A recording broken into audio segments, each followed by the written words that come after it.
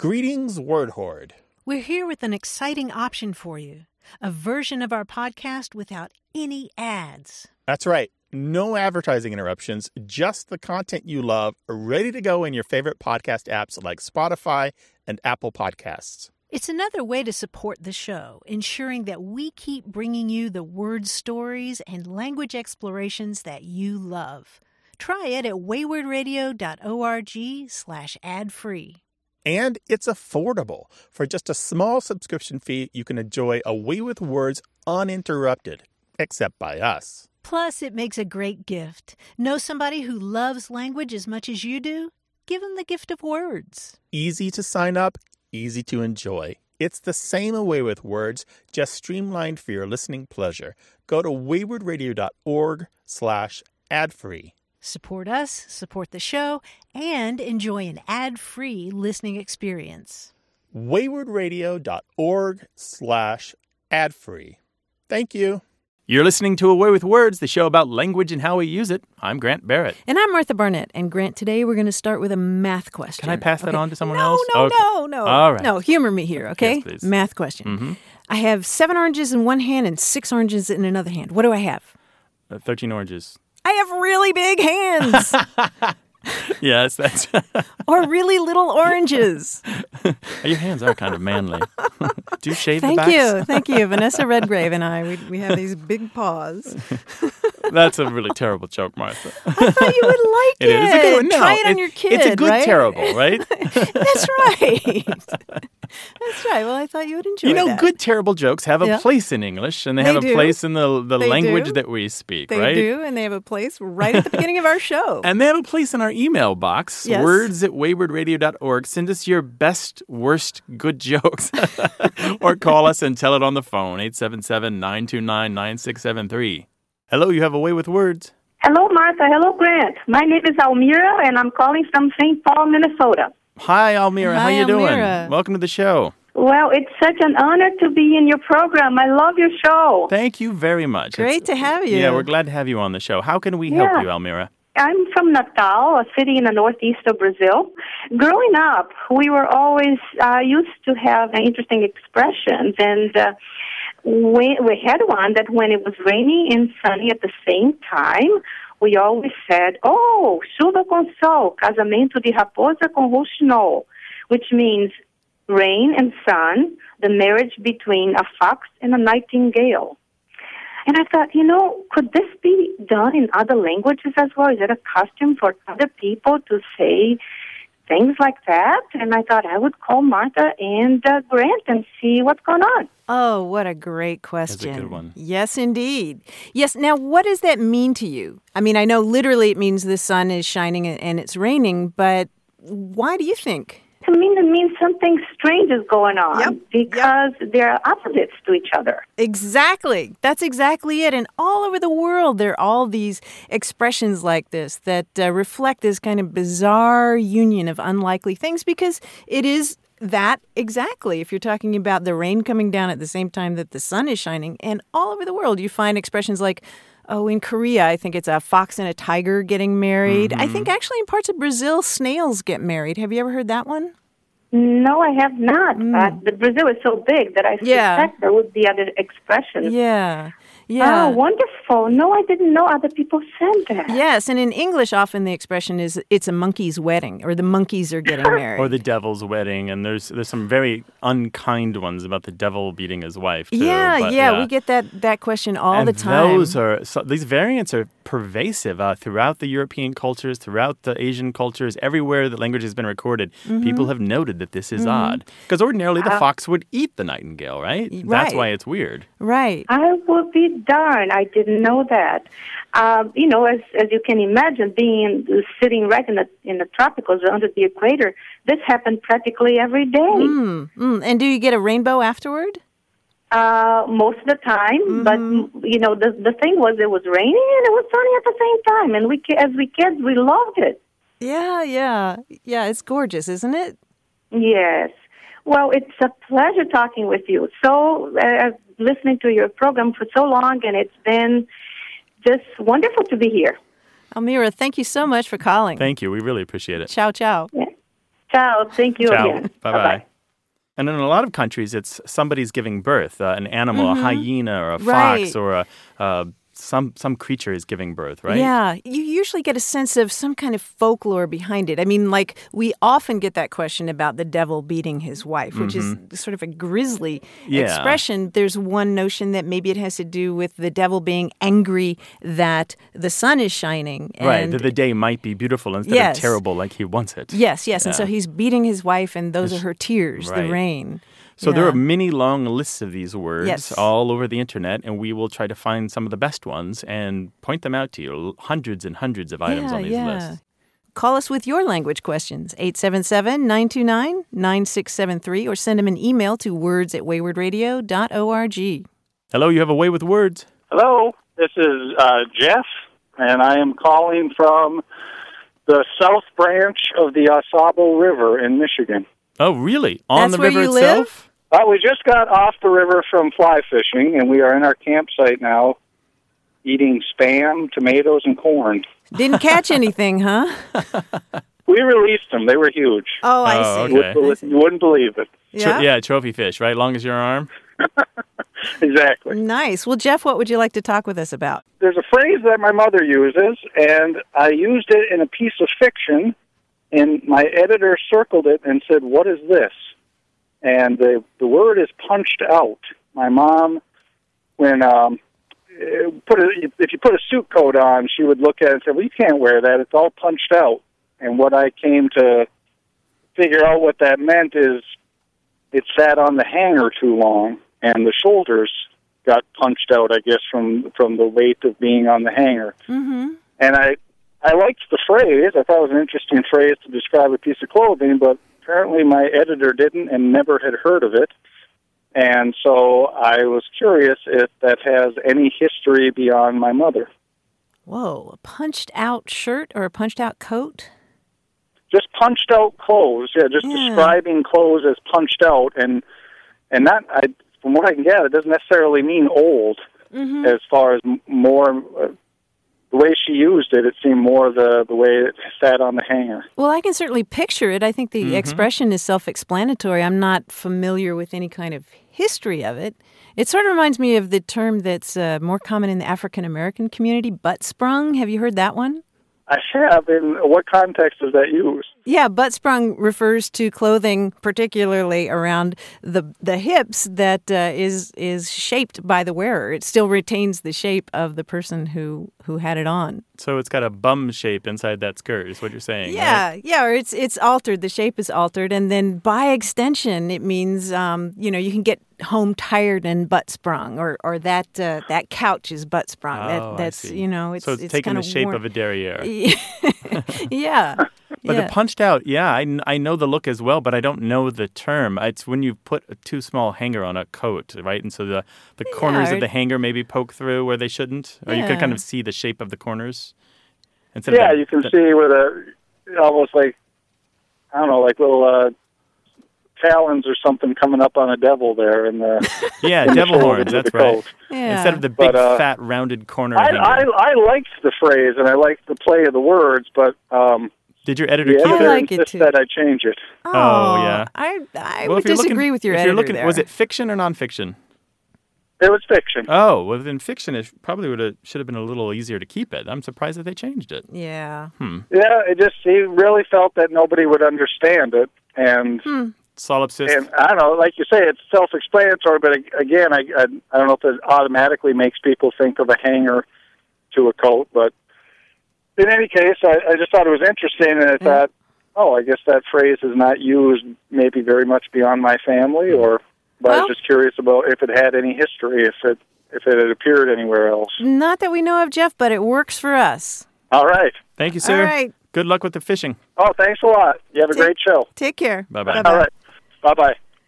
877-929-9673. Hello, you have a way with words. Howdy. Howdy, who's this? This is James from Dallas, Texas. Hi, James. Welcome. What can we do for you? Well, I was watching the 1951 movie with a friend of mine recently called Rhubarb, which is based on an H. Allen Smith book. It's about a cat that inherits a baseball team, and hilarity obviously ensues. Obviously. And there is a scene in the movie where a reporter has called one of the representatives for the team and is asking why they called the cat Rhubarb, which we hadn't thought of. And the representative offers a few explanations, says it's a Donnybrook or a dust-up. And then the caretaker of the cat comes on and informs the reporter that a rhubarb is what happens when there's a sale and two ladies reach for the same dress at the same time. Yeah, I've been there. And we were just kind of confused, as it kind of left us wondering what exactly a rhubarb was.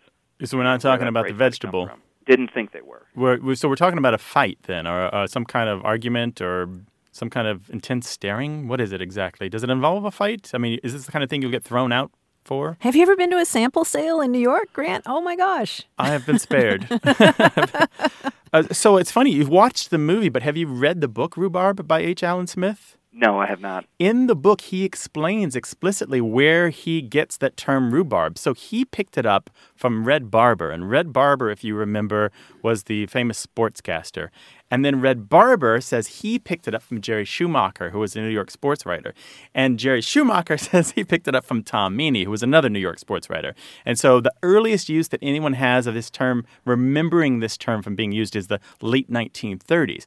But Red Barber was magnificently popular, very well known for his language. And so as soon as he said rhubarb to mean kind of a fight where the manager comes up to the mound during a baseball game and kicks the dirt and gets in his face, and gets thrown out. And everybody comes on the field. Yeah, right? and if you hear Red Barber use the term rhubarb to describe that, then it's easy to see how it could get popularized from there on. But he's generally the popularizer, but not the coiner of rhubarb. And it's still today used in baseball, not as often, but does that jibe with what you saw in the film? It seems to. Yeah? Okay, great. And then do you know Donnybrook? Is that a term that you use? No, the only one I knew anything about would have been Dust Up. Okay. Donnybrook is, what is it? There was a fair in a part of Ireland in Donnybrook, Ireland. It was known as a raucous, loud affair. Rough and tumble brawling. Yeah. So a Donnybrook is a loud commotion. Yeah, with a small d. With a small d, exactly, Donnybrook. Yeah, but why rhubarb? Well, there's some theories on that. Some people think it's just kind of a corruption of hubbub. But there's no real good reason for it. The sports writing is a bit of a mystery. These guys are always working to embellish their language, and they'll just coin stuff on the spot and see if it sticks. It sort of sounds like what it is, right? Yeah, rhubarb. Does that work for you, James? That works fine, yeah. Okay, super duper. Thanks for calling. All right, thank y'all very much. Take care. Bye-bye. All right, bye-bye. You too. Bye. There is a really good entry for rhubarb in Paul Dixon's baseball dictionary. Which is a fantastic dictionary. Yeah, it's very good. Good entry. I look it up there. The other thing to say about rhubarb, this is what they call the fake crowd noise in movie scenes when you've got people talking who aren't the focus of the shot. Rhubarb. Yeah. They may be saying rhubarb. Sometimes they say peanut butter and jelly and other things. But it's called rhubarb. 877-929-9673 is the number to call to talk about language, or send your questions in email to words@waywardradio.org.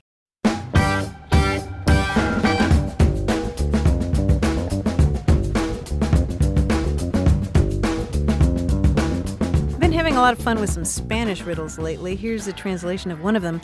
I come from singing parents, but I'm not a singer. I have a white body and a yellow heart. What am I? A white body and a yellow heart. Is it some kind of bird? Flower? An egg? Egg. Right. There we Comes from a bird. Yeah. My parents are singers, right? There we go. Yeah. 877-929-9673. Got a minute? We need your help. Head over to gum.fm/words and share your thoughts in our quick survey. Your feedback matters. It's the backbone of our show's success. Thanks for making our show even more successful. That's gum.fm/WORDS. Thank you. You're listening to Away with Words. I'm Martha Barnett. And I'm Grant Barrett, and we're joined once again by our quiz guide, John Chinesky. Hello, John. Hi, Grant and Martha. How are you guys doing? Welcome Hi, back, John. buddy. What's been cooking? Now, I don't know if either of you have ever read any of Sue Grafton's novels. She's a Louisville girl, Yeah, yes. occasionally, yeah. Terrific. Occasionally. Good. Yeah, I'm halfway through one right now, but I can't tell you which one because it forms part of this quiz. Oh, I see. Yeah. You may have heard of her Alphabet series, Yes. right? Yeah, a Its little lead bit. character is private investigator Kinsey Malone. Yep. The reason it's called the Alphabet series is because Grafton's book titles begin with A is for something, B is for something else, right? Now, the words that these letters begin are all appropriate to some degree to a mystery novel.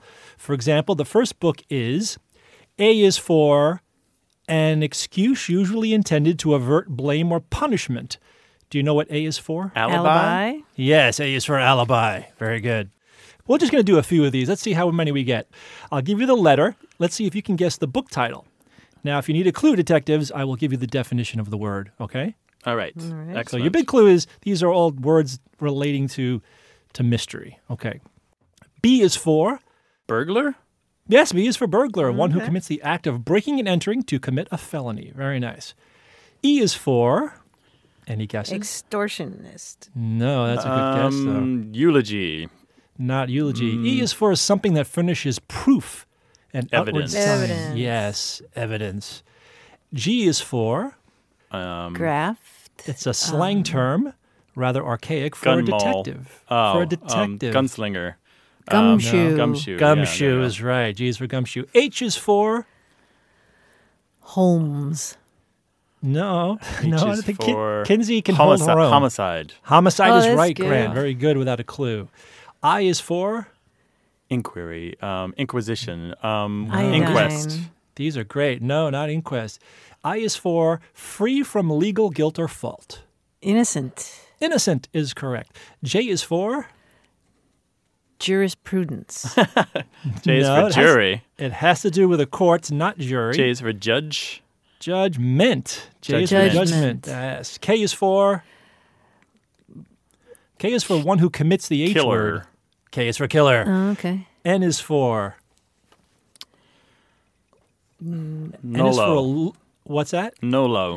Nolo. There's a legal term for you. Very good. Very good crossword entry. That's A good. loop with a slip knot that binds together Noose. the more it is drawn. Yes, Oh, good. noose. Very good. O is for? Opportunity. O is O is Good. for a person who is lawless. outlaw. Outlaw. O is for outlaw. Very good. Q is for? One that is sought or pursued. Quarry. Quarry. Ooh, Yes. R is for?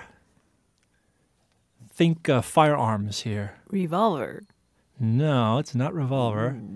Think of a glancing rebound. Oh, ricochet. Ricochet. Ricochet. Ooh, R is glancing for ricochet. Okay, only a few more. U is for?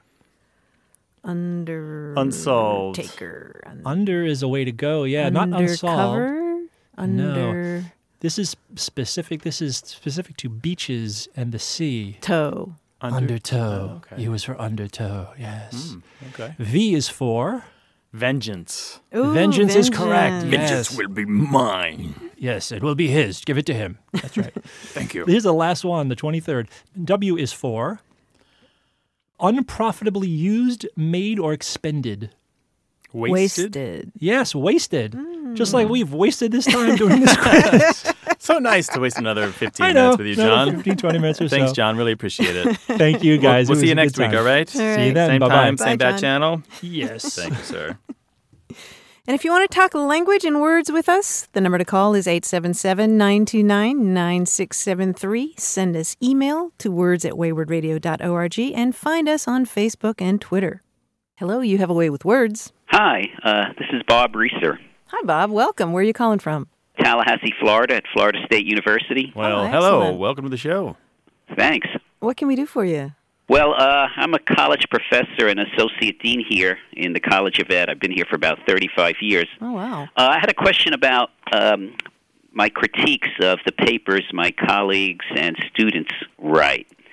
Oftentimes when I'm looking at these papers, I find myself commenting on the quality of their writing. So if I think the sentences are well written and the paragraphs are well written and the ideas they're expressing are clearly understood, I'll write something on their papers like well written or clearly written. And I've been using those expressions now for many, many years. And recently I've been thinking maybe I should start using some other expressions to express that point of view. So I went to the thesaurus and I tried to look up synonyms for the term well-written. And oftentimes they're just too specific. Things like I came up with things like amusing, absorbing, and that just don't really capture what I'm trying to get at. You don't get a lot of amusing and absorbing text. Well, they might be amusing or absorbing, but then that isn't always the case. I'm trying to. So I'm wondering what thoughts you might have about terms I might use other than well written or clearly written. So your goal here is to reinforce good behavior on the part of the writer. That's right. If you want to take a behavioral point of view. Yeah, because Great you're trying to improve their writing, whether it's a colleague or a student or whomever. That's what you're up to, right? Sure. It's not just like saying, I approve of you as a human being. There's a comment that I loved getting when I was at university, and this is more like this. Because it's super easy to write. Frankly, let's admit it. Student papers in particular are really inconsistent. They might start out strong and end weakly, or they'll have a few inspired moments along the way, but then there's weak parts that should have been cut or should have never been put down in the first place. And so you're going to draw attention to the strong parts of it without spending too much time as a professor who's got 30 to 60 papers to grade, right? Well, that's exactly right. And that one of the problems is, because I'm commenting perhaps on 2 or 3 paragraphs that are well written, I'll indicate using track changes that these paragraphs are well written, and then I find myself 10 paragraphs later saying the same thing. So I'd like to kind of use different terms to get across that point.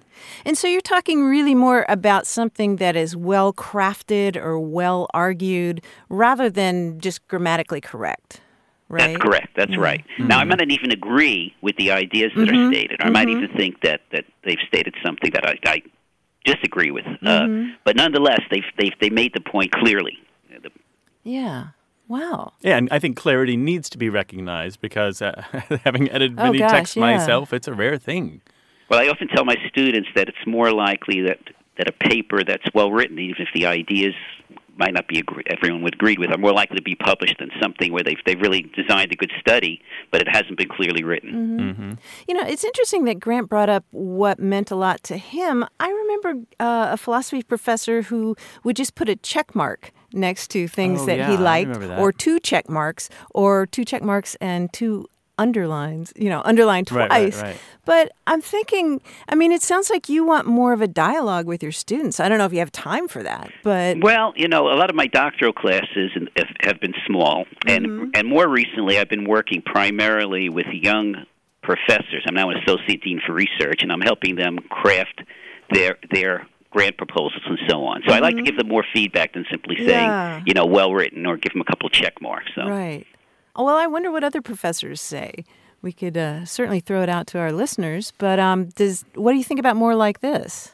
I think that's okay if if we clearly indicate which paragraph we're referring to. A line or an arrow or something, right? Great, and I'm looking forward to hearing from other listeners who might have some suggestions too. Okay, yeah, we'll pass them along if we get them, all right? Or when we get them. Well, I really enjoy your show. Thanks very much. Our pleasure. Thanks so much. Thanks, Bob. Bye. Bye-bye. That's the editor's dilemma, right there in a nutshell, right? Yeah, and the professors, he raises a really interesting question about how you handle your students' papers. There was an article in the Chronicle of Higher Education just recently by Ann Curzan, whom we know, and she was talking about the difficulty of grading papers because sometimes you're grading grammar, and it depends on, different professors' understanding of grammar, and some professors are grading based on their pet peeves when they shouldn't be. Right. It's utterly arbitrary in some cases, right? Yes. What you think is standard, other people are like, whoa. Yes. So what is constructive for you to do as a professor, and right? as close to universal as you can get. Yeah. So it's fair across the spectrum of papers they'd be grading. Right. And certainly you want to grade for typos and failing to proofread, but it gets tricky when you get to points of grammar because some professors know grammar better than other professors. So how do you do that? If it's not the point of the class at all, right? Right. So that's the question for you, dear listener. When you're grading papers or when your papers are graded, what do you like to put down or what do you like to read? What encourages you to do better and what discourages you from making those same old mistakes? Mm-hmm. And maybe students can tell us which ones are most constructive for them. 877-929-9673. Email words@waywardradio.org.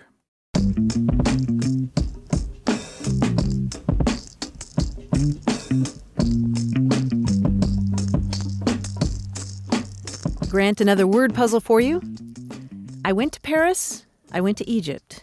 I've been to New York. And I will be going to Rome. And all this I do by simply sitting in a corner. Who am I? Whoa. Cool, right? Sitting in a corner. Yeah. Sitting flight in attendant. a corner. Well. Sit in the corner of the galley. Yeah, that's. I don't know. Yeah. What's the answer? It's going to be something clever. Yeah, it is. It is. What? A stamp on an envelope. Ah, nice. Very good. But you can only use a stamp once.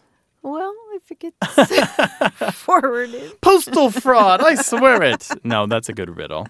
I'm glad you like it. Send more words@waywardradio.org or tell your riddle into the phone. 877-929-9673. Hello, you have a way with words.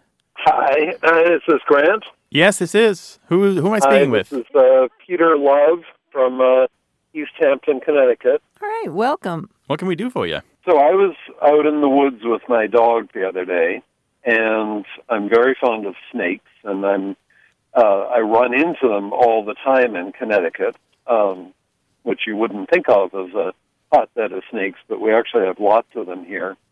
And was in the woods and saw a little snake curled up in the sun on the path and was staring at it and thinking that's a garter snake.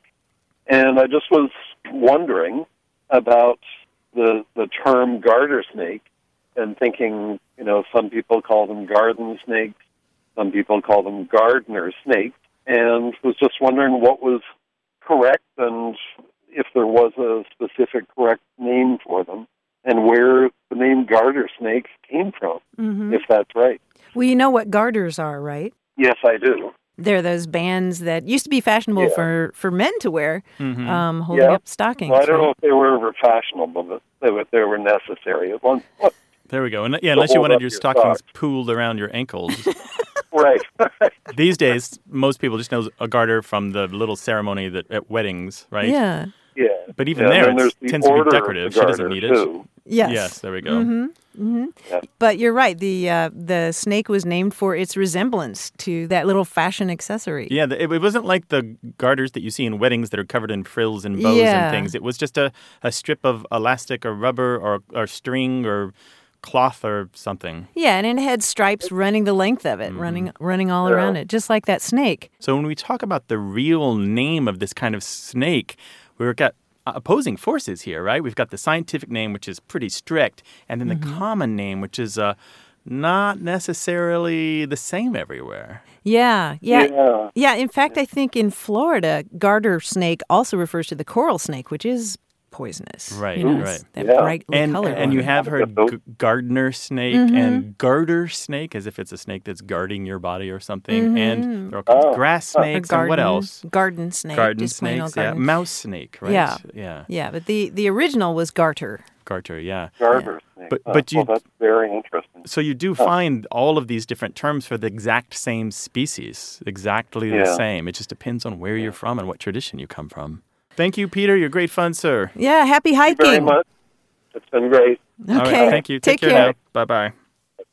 877-929-9673. Email words@waywardradio.org.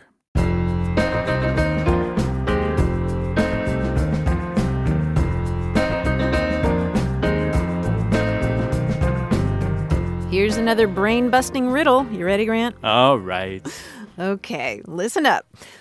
What does man love more than life, fear more than death or mortal strife? What the poor have, the rich require, and what contented men desire? What the miser spends and the spendthrift saves, and all men carry to their graves.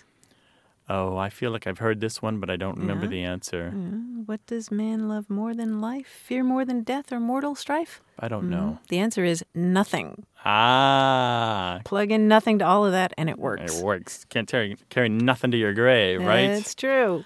877-929-9673. Hello, you have a way with words. Hi, this is Sherry Hagan, and I am from Menominee, Michigan. Hi, Sherry. Welcome. Hey, what's up? Well, I have been listening to your radio show for a while, and I hear about all these family language conflicts, and I had one that I wanted to share with you folks. Ooh, please. I was born in Clintonville, Wisconsin, but I grew up near Bear Creek, Wisconsin. Now, the creek is spelled Creek, but everyone around that area pronounces it Bear Creek. And then my girlfriend and I met my husband and her brother, ended up, dating, getting married, and they're from the Minneapolis area, and they just didn't understand why we would pronounce it as Bear Creek and not Bear Creek. And what did you tell them? And I'm wondering where that comes from. What did you tell them? Well, I tell them that's the way it's always been pronounced. Mm-hmm. And this is a point of dispute. Is your marriage in trouble? Oh, not at all. It's more of a point of dispute between Jack's brother and his wife than my husband and I, partly because I just don't get teased very easily, but Jack's brother Jeff always had a saying that he'd use with my sister-in-law, and my husband could tell you that running joke that he always uses if you'd like. Oh, really? Sure, yeah. Is he there? Sure, put him on. Oh, yeah, he's there. Okay, here's Jack. Hello. Hello, Hi, Jack. So what's this joke? The joke is, okay, you say you were born in Bear Creek. Well, I sleep between the sheets. What do you sleep between?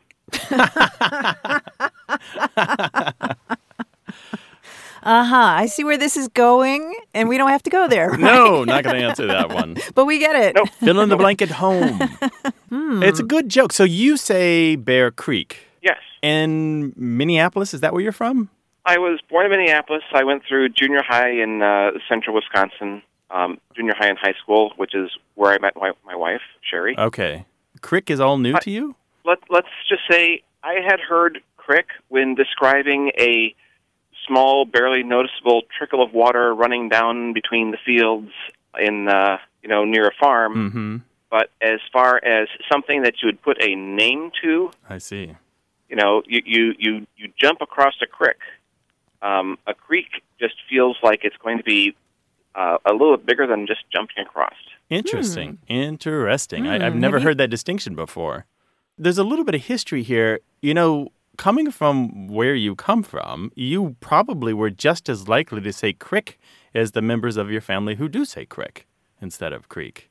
In the northern part of the Midwest and even as far west as the Northwest, in parts of California, crick is pretty well documented as being one of the pronunciations of C-R-E-E-K.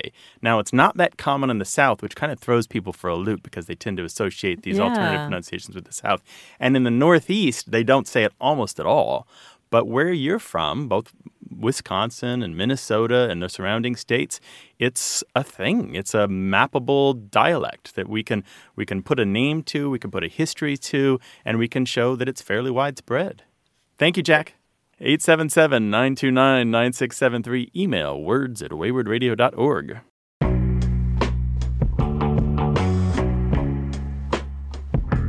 More of your questions and stories about language. Stay with us.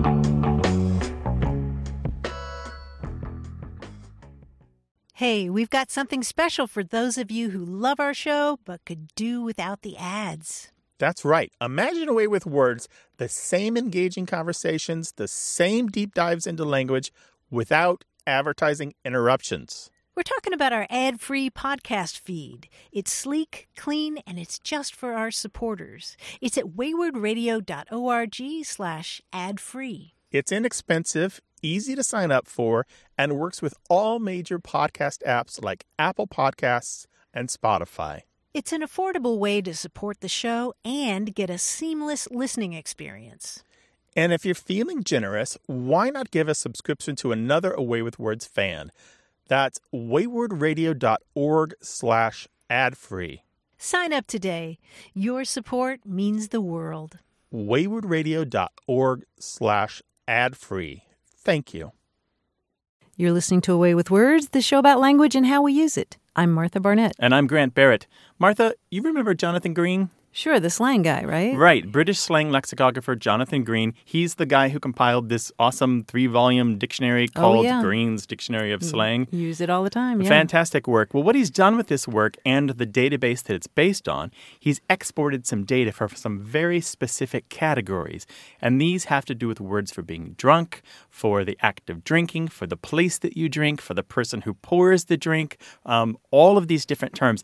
And he's exported them and he's put them on a timeline, separate timelines, so you can actually see them in context through history. And it's kind of an interesting way to examine these words and kind of start to understand the periods in which, for some reason, English just turned up all these extra bits of slang. It's a great perspective on English that you don't usually get from a dictionary or a thesaurus. It's a nice add-on. So if I were writing a novel set in the 18th century, for example, I could go find fun words that it's a good unusual starting words that people were using? That's right. It's a good starting point for that. If you were doing that, I would probably recommend you use the Oxford Historical Thesaurus to give you even more context, but it's definitely a place to start. He's also working on, and this is something we can't talk about too much on the air, but you can look on his website. He's also going to talk about parts of the body, particular parts of the body, and the acts that we do with them. The intercourse and that sort of thing. Interesting. And so because he comes from a place of science. It's not just about giggling at these naughty words. It's about figuring out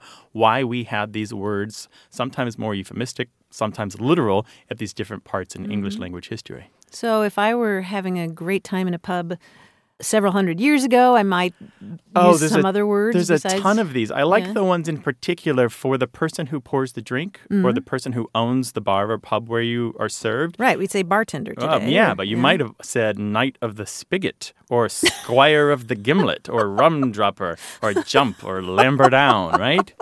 And rum dropper. And then what they would pour into the glass would be maybe snake bite or pig's ear or old tiger or cougar juice or howling modoc.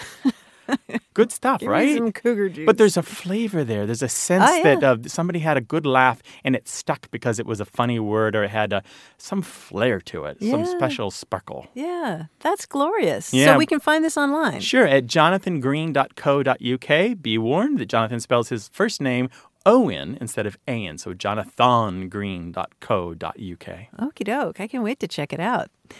And if you want to talk about any aspect of language, you want to share a story about words, call us 877-929-9673 or send an email to words@waywardradio.org. Hello, you have a way with words. Hi, this is Nadia from Dallas, Texas. Hi, Nadia. Welcome to the show. Hey there. What's up? Well, I wanted to call because my best friend and I, as people often do during work hours, we chat online through instant message, and we kind of start and stop throughout the day, and she'll say, "I'll ping you later," and I thought, "I'll ping you later." That's only a term I think that we use with each other, but then I was asking around, and people, that maybe have technical jobs, were saying that they use that term. Mm-hmm. And so I was wondering what the origin of the word ping is, and if it had anything to do with ping pong, the arcade game. You can see why you might think that, Yeah, right? sure could. Back and forth. Mm-hmm. So she says she's going to ping you. It means she's going to reach out and see if you're available to chat, something like that. Yeah, exactly. Okay, but we great. never say, "Hey, I'll pong you later." Like, No, I don't have time to respond, but I'll respond to you later. So there's some history here. And it involves sonar, submarines, TCP/IP packets and instant message, as you've just noted. If you go back in English maybe 150 years, you will find ping being used as an onomatopoeia. It's a word that represents the sounds of metal striking metal. That ping, usually a sharp high sound, right? Yeah. And so it predates ping pong, it predates ping me later, it predates all this stuff. But by the time that sonar became a thing during the middle of, I don't even know how early it was, let's say sometime after 1900, sonar was a real thing. And you use sonar underwater by sending out this high-pitched, super strong signal in the water. And it hits a target or a rock and bounces back. And then you can read that and figure out where you are and how to turn, how to navigate and so forth. And they've always called that a ping practically since day one when you do sonar. And so when IT started developing, when you started getting things like TCP/IP packets, when the internet became real in the late 60s and all of these technologies were developed, the idea that you send a packet out on the network that reaches a remote device and it says, hey, are you there? And the remote device sends another packet back saying, yes, I am. Send your message. And then they do this back and forth. That became called a ping. So TCP/IP, that thing that I always see when I'm setting up my email whatever, that means a packet? Well, that's the technology under which the packet operates. So it's a kind of transmission protocol. Okay. It's two protocols together that work and form the basis of how the internet works, and most office networks for that matter. It's really interesting. And so later, when you get more advanced communication on top of that internet, this is, Nadia, where you get your ping from, because the people to use these first technologies tended to be the geeks, the people who knew the underlying hardware and software and network protocols, and they're the first ones to use ping, as in ping me later, or I'll ping you when that job order comes in so we can work on it together. Now, ping pong, Nadia, is a separate thing, but they are connected. Interestingly enough, but they're connected at the sound level. The sound of ping pong represents the sound of a ping pong ball on the paddle and then on the table. Ping pong, ping pong. And it comes up about, late 1800s. Ping pong is a term for the sport. Yeah, it was originally played on a table. I know you mentioned that the arcade game, but... Oh, no, not at all. On the table. It's just like the table tennis today, basically. That's what we're talking about. And so the ping in the name ping pong probably comes from the sound of the ball, and it is directly related to the verb ping, meaning to make a high, sharp, short sound. So it's just a coincidence that they both have to do with, technology or computers. Yes, exactly. Yeah. Yep, exactly. So complicated paths. Who knew that submarines were involved? But they are. Nadia, are you in the technical field or close to it? I am, actually. That's funny, because both me and my friend are both in different industries, but both in technical fields. So we must have picked it up somewhere. Yeah, it's interesting that it left you guys, Grant, the computer geeks, and migrated over to the rest of us. You know, Nadia, it's actually the point where ping is kind of considered old school jargon or old school slang, depending on your perspective, because I think it goes back 20 or 30 years in the IT fields as being used, and it's kind of a term that almost marks you as being a Unix beard, as they call them. So there you go, Nadia. That's the short history. Thanks for your pong on that. My pong. Now, wait a minute. We talked about pong recently on the show, being, sort of a musky body odor. Oh, yeah. Related to pungent, right? Right. Thanks, Nadia. I really appreciate the call. Thanks so much. Love your show. Yeah, thanks, you very Nadia. much. Take care. Bye-bye. Okay, bye-bye. Language is a miracle. Call and talk with us about it, 877-929-9673.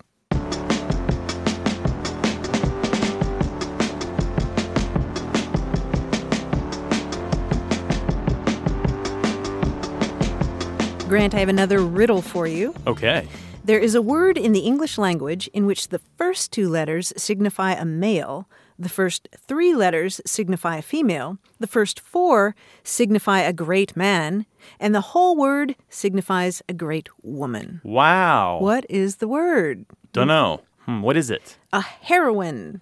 The word is heroine. Heroine, Heroine. Yes. First two letters are he, then her, then hero, and then heroine. Nice. That's a very good one. Yeah, that's I a love tough it. one, right? That is a tough one. We await your riddles. Try us. See if you can stump us. 877-929-9673 or email words@waywardradio.org. Hi, you have a way with words. Hi, my name is Julie. Hi, Julie. Where are you calling from? Pasadena. How can we help you, Julie? Well, a few months ago, I was at a family reunion, and I was enjoying listening to my 20-something-year-old daughters and nieces talking. I love to listen to the young people talk. That makes me sound like an old fogey, but anyway. I know the feeling. And the expression that I get a big kick out of is, I know, right? And I stopped them, and I said, I love that expression. It conveys so much. It has to do with, I hear what you're saying. I understand. Do you understand what I'm saying? And I started wondering how that works in conversation. And then just this last weekend, I noticed it is, at least in a different part of the country, it's truncated. Now it's just, right? With that uplift. Not like the ums and the ers, the discourse particles that you talked about some time ago. It seems to fill the same need as other words that we've used in the past, like, and for sure. Correct, but it's in the form of a question, right? Well, it seems to be. Like is. Is often in the form of, like, Or, yeah, but it's the other person saying it. It's like you say something and then the other person says, right? Right. But by right, they mean you're right. I agree with you. Yes, right. yes. We are on the same page. Yeah, well, it's a little more than that. It's not just it's a mirroring of the other person's feelings or what they've said. It's agreeing with them, and it's throwing the conversation back to them so that you are not taking control of the discourse. I mean, you're doing the other speaker a favor by agreeing, affirming what they're saying, and then letting them, keep the speaking position. Usually. Sometimes you go off into how right. Okay, yeah.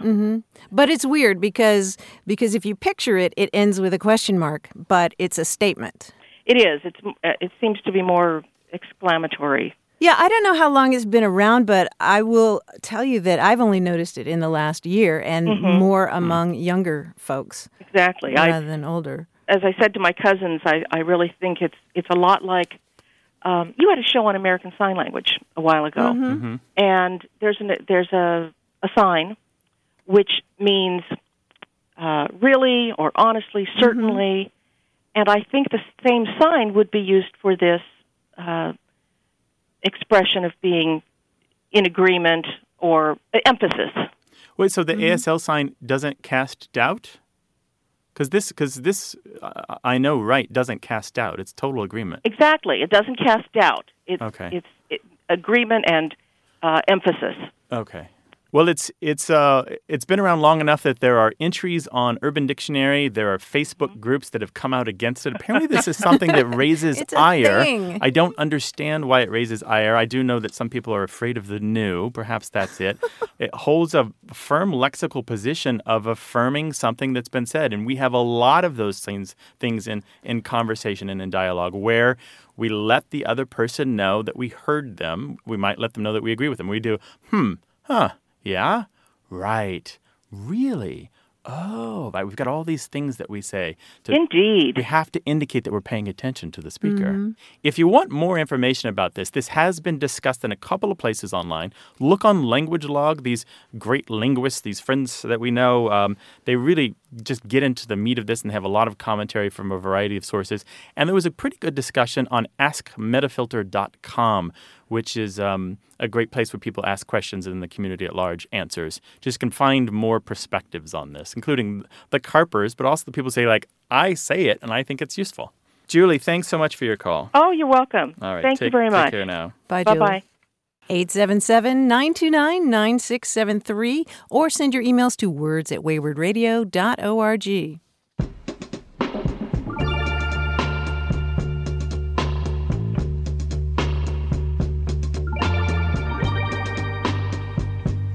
Here's another riddle. It was sent to us by listener Tom Weber, and it was originally in Portuguese, but it translates this way. Why is it that the bull climbs the hill? Don't know. Because it can't go underneath. All right. It's true, Yeah, I've right? heard It's sort of like variants. the chicken crossing the road, Yeah, right? I've heard variants of that in English. Yeah. Oh, have you in really? kids' riddle books. Yeah. Oh, okay. Yeah, it usually involves an All right. elephant or some other obviously big Oh, creature. yeah? Even bigger than a bull. Going yeah. over the hill. And Of kids a that can't go variety of under things. it. Yeah. Okay. Yeah. Kids' riddles are just as good as adult ones. Words at That's true. waywardradio.org or 877-929-9673. And we're on Facebook, and anytime somebody posts a riddle on Facebook or a puzzle or a joke, there's usually a really long discussion and lots more of the same. So try us there, too. Hello, you have a way with words. Hi, I'm so excited to be on the air. My name is Amber. I'm calling from Berlin, New Hampshire, and I work in a prison, and one word that I am really curious where it came from is the word shank, to mean like a homemade weapon. I had heard shiv before, but shank is more like a newer term that everybody's using. I don't hear shiv very often. Shank and shiv are the same thing? People talk about them like they're the same thing. For those of us who have never been to prison, can you tell us what a shank or a shiv is? Usually it's some kind of a homemade weapon that people make, a sharpened out toothbrush or a sharp piece of wood or some kind of a rod or something that's sharp on one end. So you probably know shank as it's related to the part of a horse's leg, right? Yeah, exactly. Like the first place I heard from it probably is just like a beef shank. Okay, yeah. So over time, shank has meant different parts of a leg, but generally we know shank now to be from the knee to the ankle. Okay. There are a wide variety of terms related to that, but that is a particularly interesting bone on an animal because it is long, it is straight, and it is strong, and it has been used since prehistoric times to create weapons and to create tools for digging, for carving, for doing a variety of different tool-related tasks. And so, then that follows real easy then. Yeah, it's totally easy. Yeah, and so you'll even see a little bit of a skeuomorphic representation today in bone-handled knives, which actually are you can actually split the top of a shank bone and insert an arrowhead or a piece of glass or a bit of obsidian or some other sharp object in there, wrap it around with sinew or twine or sisal or something like that, and you've got a great weapon if you're out in the woods. Over the millennia, to do what needs to be done, kill a rabbit or carve off a piece of hide or whatever. Yeah, that's really so. It's always been a homemade weapon. Shank, as a term for the bone, has lent itself to a wide variety of things that resemble the shape of a shank or are related to the shank in its use or have just even a vague relationship to some of the things that the shank is used for. That's very interesting. Yeah. Yeah, well, thank you so much for looking into that. Yeah, no problem. There's as someone who studies slang, the world of prison slang is incredibly interesting to me. And so I love hearing from you, Amber, and I hope that you'll come back to us again in the future and tell us some more of what you're learning there, all right? Well, definitely. Thank you so much. Yeah, take care now. Okay, thanks, Bye-bye. Amber. Bye-bye. If you've got some special jargon in the field in which you work, give us a call, 877-929-9673. Email us as long as you'd like, words@waywardradio.org, or find us on Facebook and Twitter.